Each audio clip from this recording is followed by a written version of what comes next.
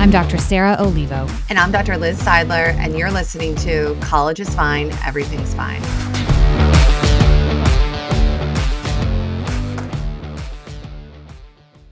We got some feedback from someone who listened to one of our more recent episodes that they had a lot of curiosity about something you mentioned, which is the emotional savings account. So Liz, I was curious. That's not a phrase I always use in my work. So I want to hear more. Yeah. So most people who are coming to see me have a lot of negative or stressful things in their life. And one of their goals is to be happier, or be more satisfied, or feel calm or more relaxed. And I use this analogy that we can't always predict or prevent when stressors are going to happen in our life. And the best thing that we can do is make sure that we have a buffer against stress and not wait until we're really overwhelmed to try to accumulate more positive emotions. And so the savings account analogy is essentially that you don't want to wait until you've overdrafted. I mean, that's the worst feeling. That happened to me in college far too many times for me to admit that I'd get an overdraft fee because I was not managing my money effectively.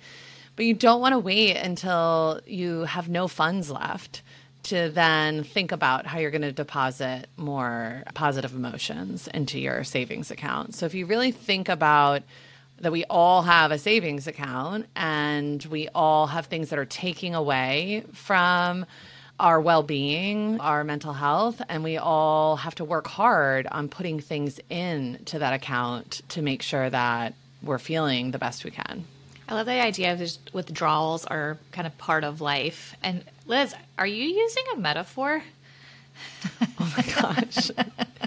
The contagion effect. It's contagious, guys. Well, you're not going to be surprised to hear that I actually, even though I don't use the term emotional savings account per se, right? We all have our different ways of teaching different concepts, but I do have a metaphor for this, shockingly. Can't wait. So I always think about, and maybe it's because I lived in Brooklyn for so long and there were water towers everywhere. Even the kids' books that I would have for my kids would be like 3 hipsters, 4 water towers, like the counting books. It was so funny. So maybe that's why this metaphor speaks to me, but it's similar to the idea of this savings account. You can picture a water tower. It's like those big things you see on the road that typically have the name of the city on it, et cetera. And so they collect water. And there's no way to control nature, how much water is going in. Sometimes it's going to be like a deluge, and sometimes it's just going to be a bit of a drought. And that's similar to life, obviously, where we have no sense of when the stressors are going to come. Or we might know it's coming, like exam period, but we don't have any control over it. We can't be like, I'm going to skip exams this week. And so you can imagine that if the stressors that come up in your life are like the rain that comes in and fills up the water tower, and you have no control over that. The only real thing you can control is the spigot at the bottom. How much water are you going to let out at a time? How much can you take out of that water tower so that it's not overflowing? And when I'm talking with my clients, I'm thinking, okay, so every time you turn the spigot and let more water out, that's a skill. It's something you're adding to it to kind of, to your point, like to deposit. What are you going to do to have on the ready habitually so that you're noticing when you can really turn up the skills use, turn up some of the things that add those positive deposits in your life. So, metaphor of the day.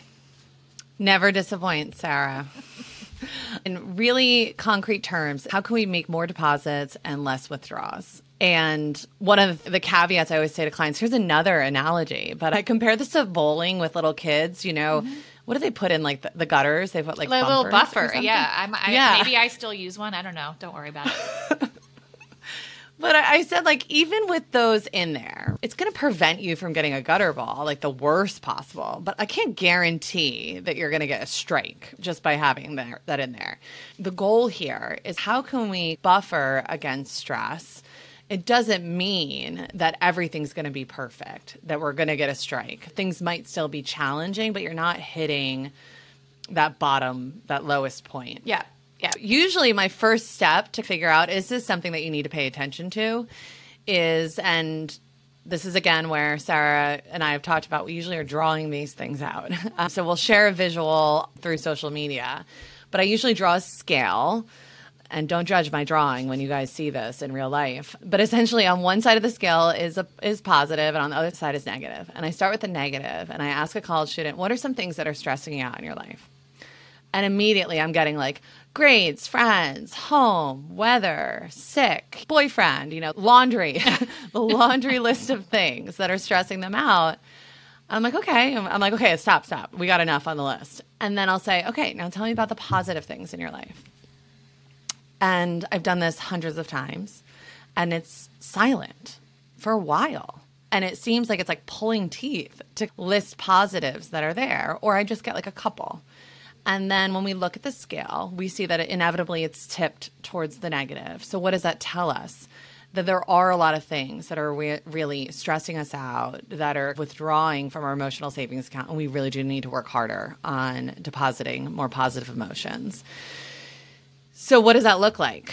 So Sarah, what are some thoughts that you have? What are things some of our college students could do if they've kind of found themselves, maybe you even draw this scale out and you see that your scale's tipped. What can we do? What are some things we can do? CBT therapists love us. We love us a scale.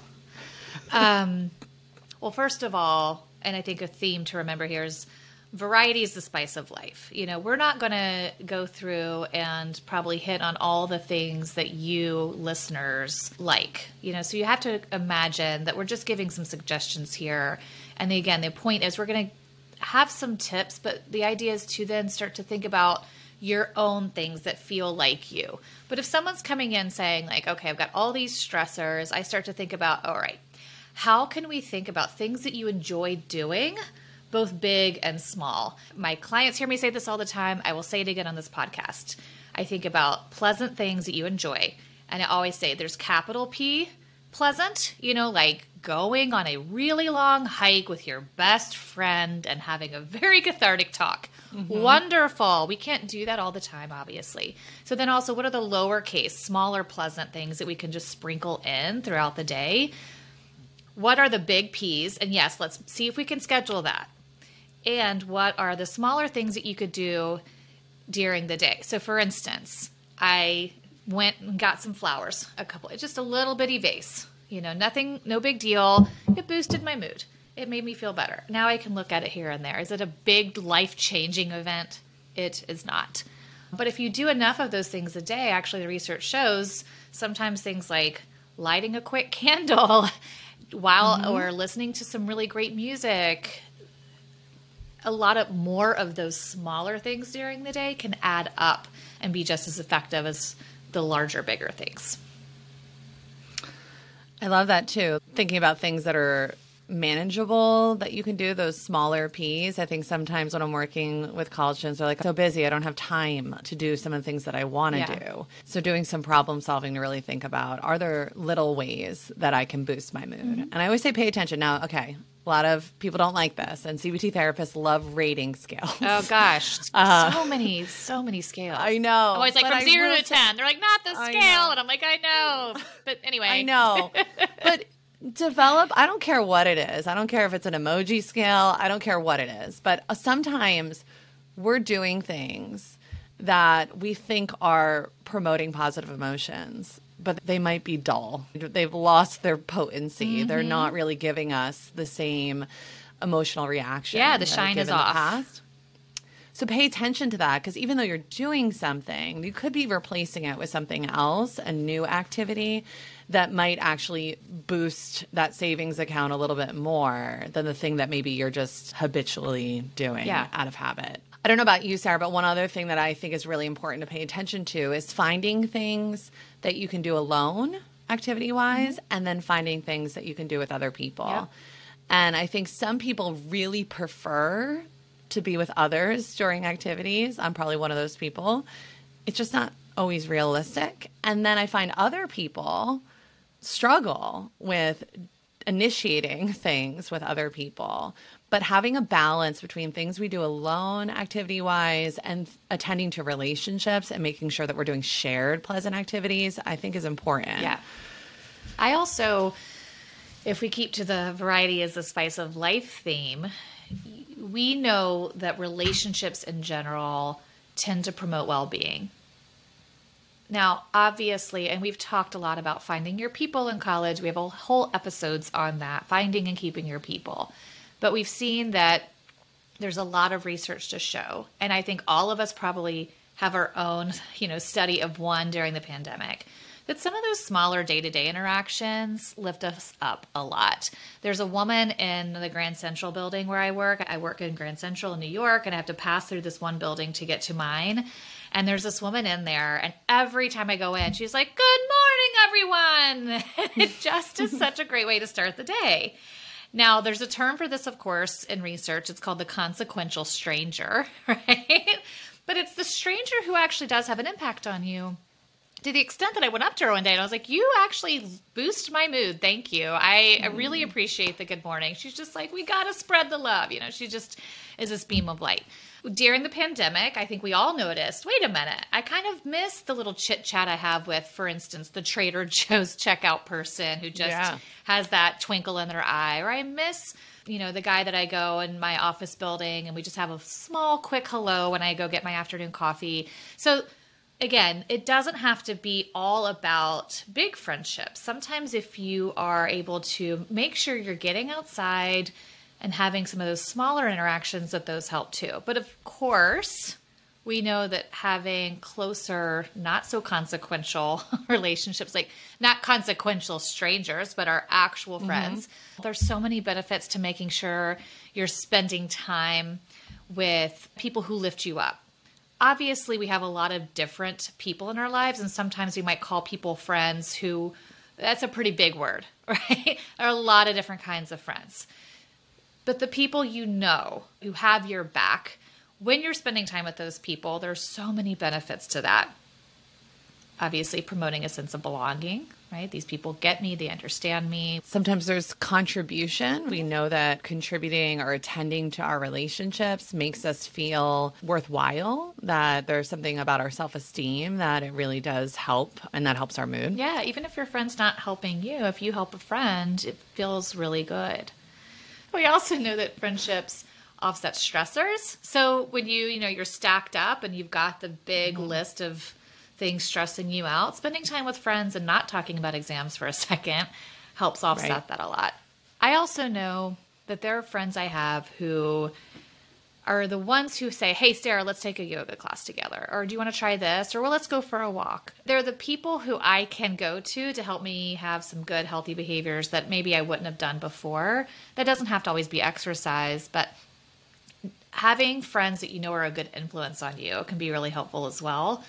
Sometimes those are the people who, I'm sure we have those friends, I've got the friends who I can go, like I said, to the yoga class with, but I also have the friend that I know I can go to and have a really deep conversation with. I have the friend I can go to and geek out over psychology jokes with. But people who can influence you, make your brain start to work a little bit, get those neurons flowing, that has a lot of benefit too. Yeah, I guess to summarize, always keep in mind, from an evolutionary perspective, we are social beings. And so if we think about how we can promote positive emotions, some piece of that pie needs to be attending to relationships. And whether that means like the conversation with the barista at your coffee shop, or talking to your professor after class, or meeting up with a friend to go to a workout class, whatever it might be, big or small. If we're not socializing to some extent, it likely is going to have more of a withdrawal effect on our mood than a deposit impact. Yeah. But then again, obviously there's friends. We can be with friends sometimes and not. When you're by yourself, we've said, okay, sure, you can do a few pleasant activities. I always think about actions. Like, what are you doing with your hands? What are you doing with your speech? What are you doing with your legs? Those are pleasant activities, right? Calling a friend, texting someone. But there's also that internal world, the ways that we can use our mind to give us a little bit of a pep talk. One of the things we are big proponents of is self-validation, but that is a term that might need some explanation. I don't know about you, and whenever I say the word validation, there's always a lot of assumptions about what that means. Yeah, I think, the easiest way, I think, for people to understand what it means is that you want to acknowledge that whatever you're thinking or feeling makes sense, essentially. And doing that, we know actually helps regulate our mood state, and it can promote positive feelings. In the same way that if I looked really stressed out and Sarah said, Liz, it must be so overwhelming, right now, I would notice a positive emotion because I'm like, Sarah gets me. She understands what I'm going through.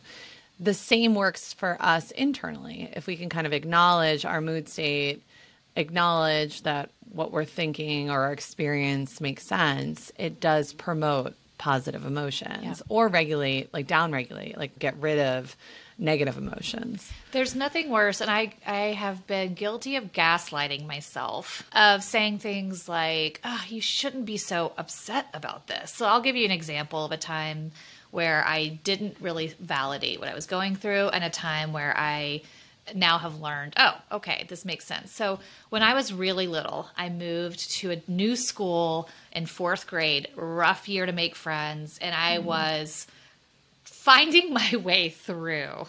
Also, I was about this height. For those of you, I'm about 5'7". I'm not that tall, but when you're in 4th grade... And you're already 5'7". Yeah, I mean, I wasn't quite there, but I was pretty tall, and I was gangly, and look, it was a rough time. And I guess I can think back to this sleepover when I was told, you're only invited because you're so-and-so's neighbor. And I still remember the feeling that can come up of just shame and embarrassment and all the things that happened that year where I just went through some really rough times. Now, throughout the rest of my kind of life, there were some highs and some lows, as we probably all have in high school, right? Some years had more lows, some years had more highs. But for a long time, after finding my people and becoming an adult, or even turning 40 when you're supposed to not care at all anymore about anything, apparently, that's what they say, I would get my feelings hurt, or I'd really worry about whether someone likes me. And despite all the evidence to the contrary, these are people who've been my friends for decades at this point.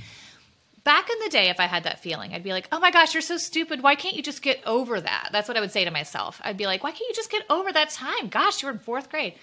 Now I will say something like, oh, here it is again. That sort of core memory is popping up, and I'm really familiar with it. Don't have to act on it, but I get it. That was a really tough time. You must have really absorbed that. So that's an example of a time where I would have, by not validating what I was going through, not only did I experience that sense of oh gosh, kind of struggling with this friendship or feeling insecure, then I also bashed myself on top of that and just made myself feel even worse and judged my own experience. So that's what we're trying to say with self-validation sometimes. It's not to say everything you think is correct or right, but it's saying, I understand the story of how I got here. Okay. Mm-hmm. And that makes sense.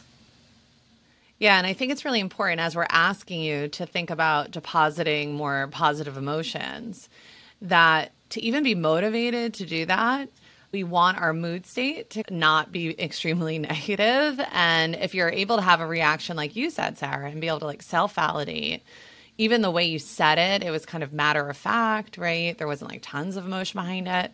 You're going to be able to be more activated or be able to problem solve more. If you're really self-invalidating, let's say judging all your stressors, all those negatives you listed, it's going to create a negative emotion. And when we have a negative emotion like that hanging around, it makes it even harder to drudge up the mental energy and physical energy to do some of the things that you need to do to create more positivity. Yeah.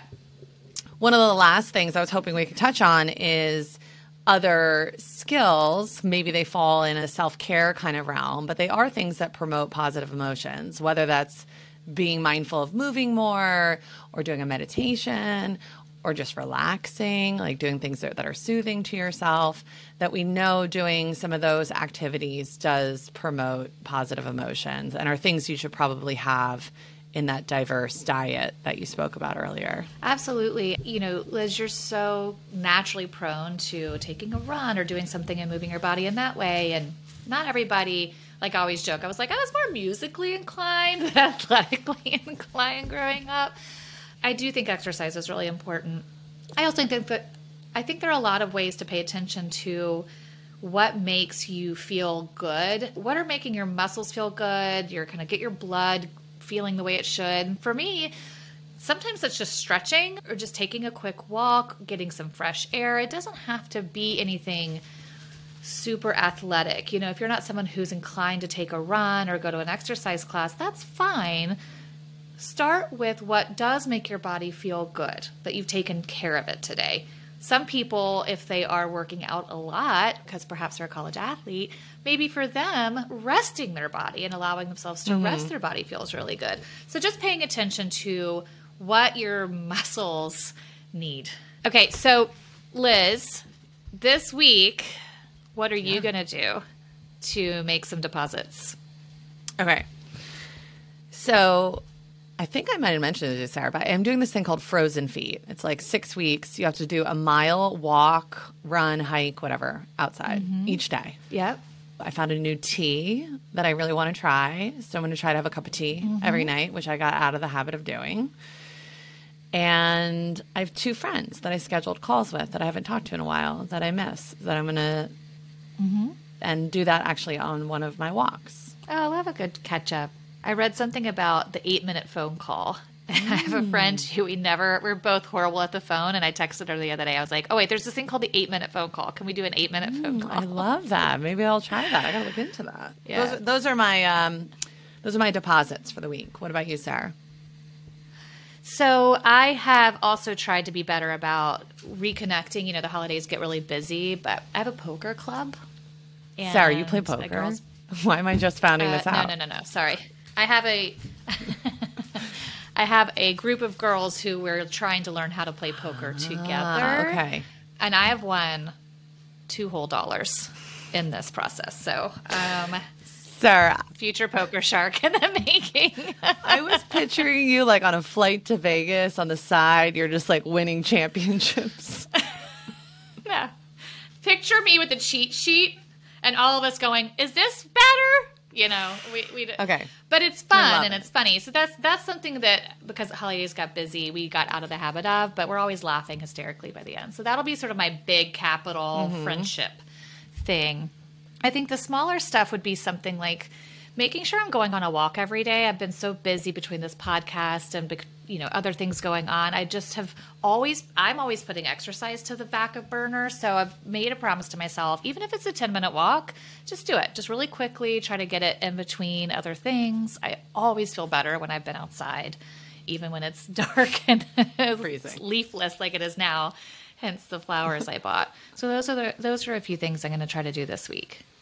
So our hope is for you to take a moment and be aware. Are there too many withdrawals kind of going on? Could I pay more attention to my emotional savings account? And what are some of the things that I could do to more frequently deposit more positive emotions? All right. Go forth. Happy savings, guys.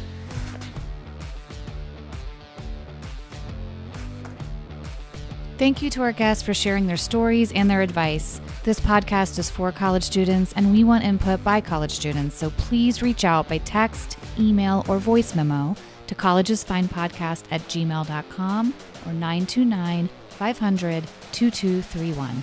Tell us your story, give us tips on topics you'd like to hear, or give us feedback about an episode. Follow us on TikTok and Instagram at Colleges Fine Podcast for episode announcements and resources. And last but not least, if you enjoyed today's episode, please subscribe to the podcast. Every hit of that plus button helps us keep going.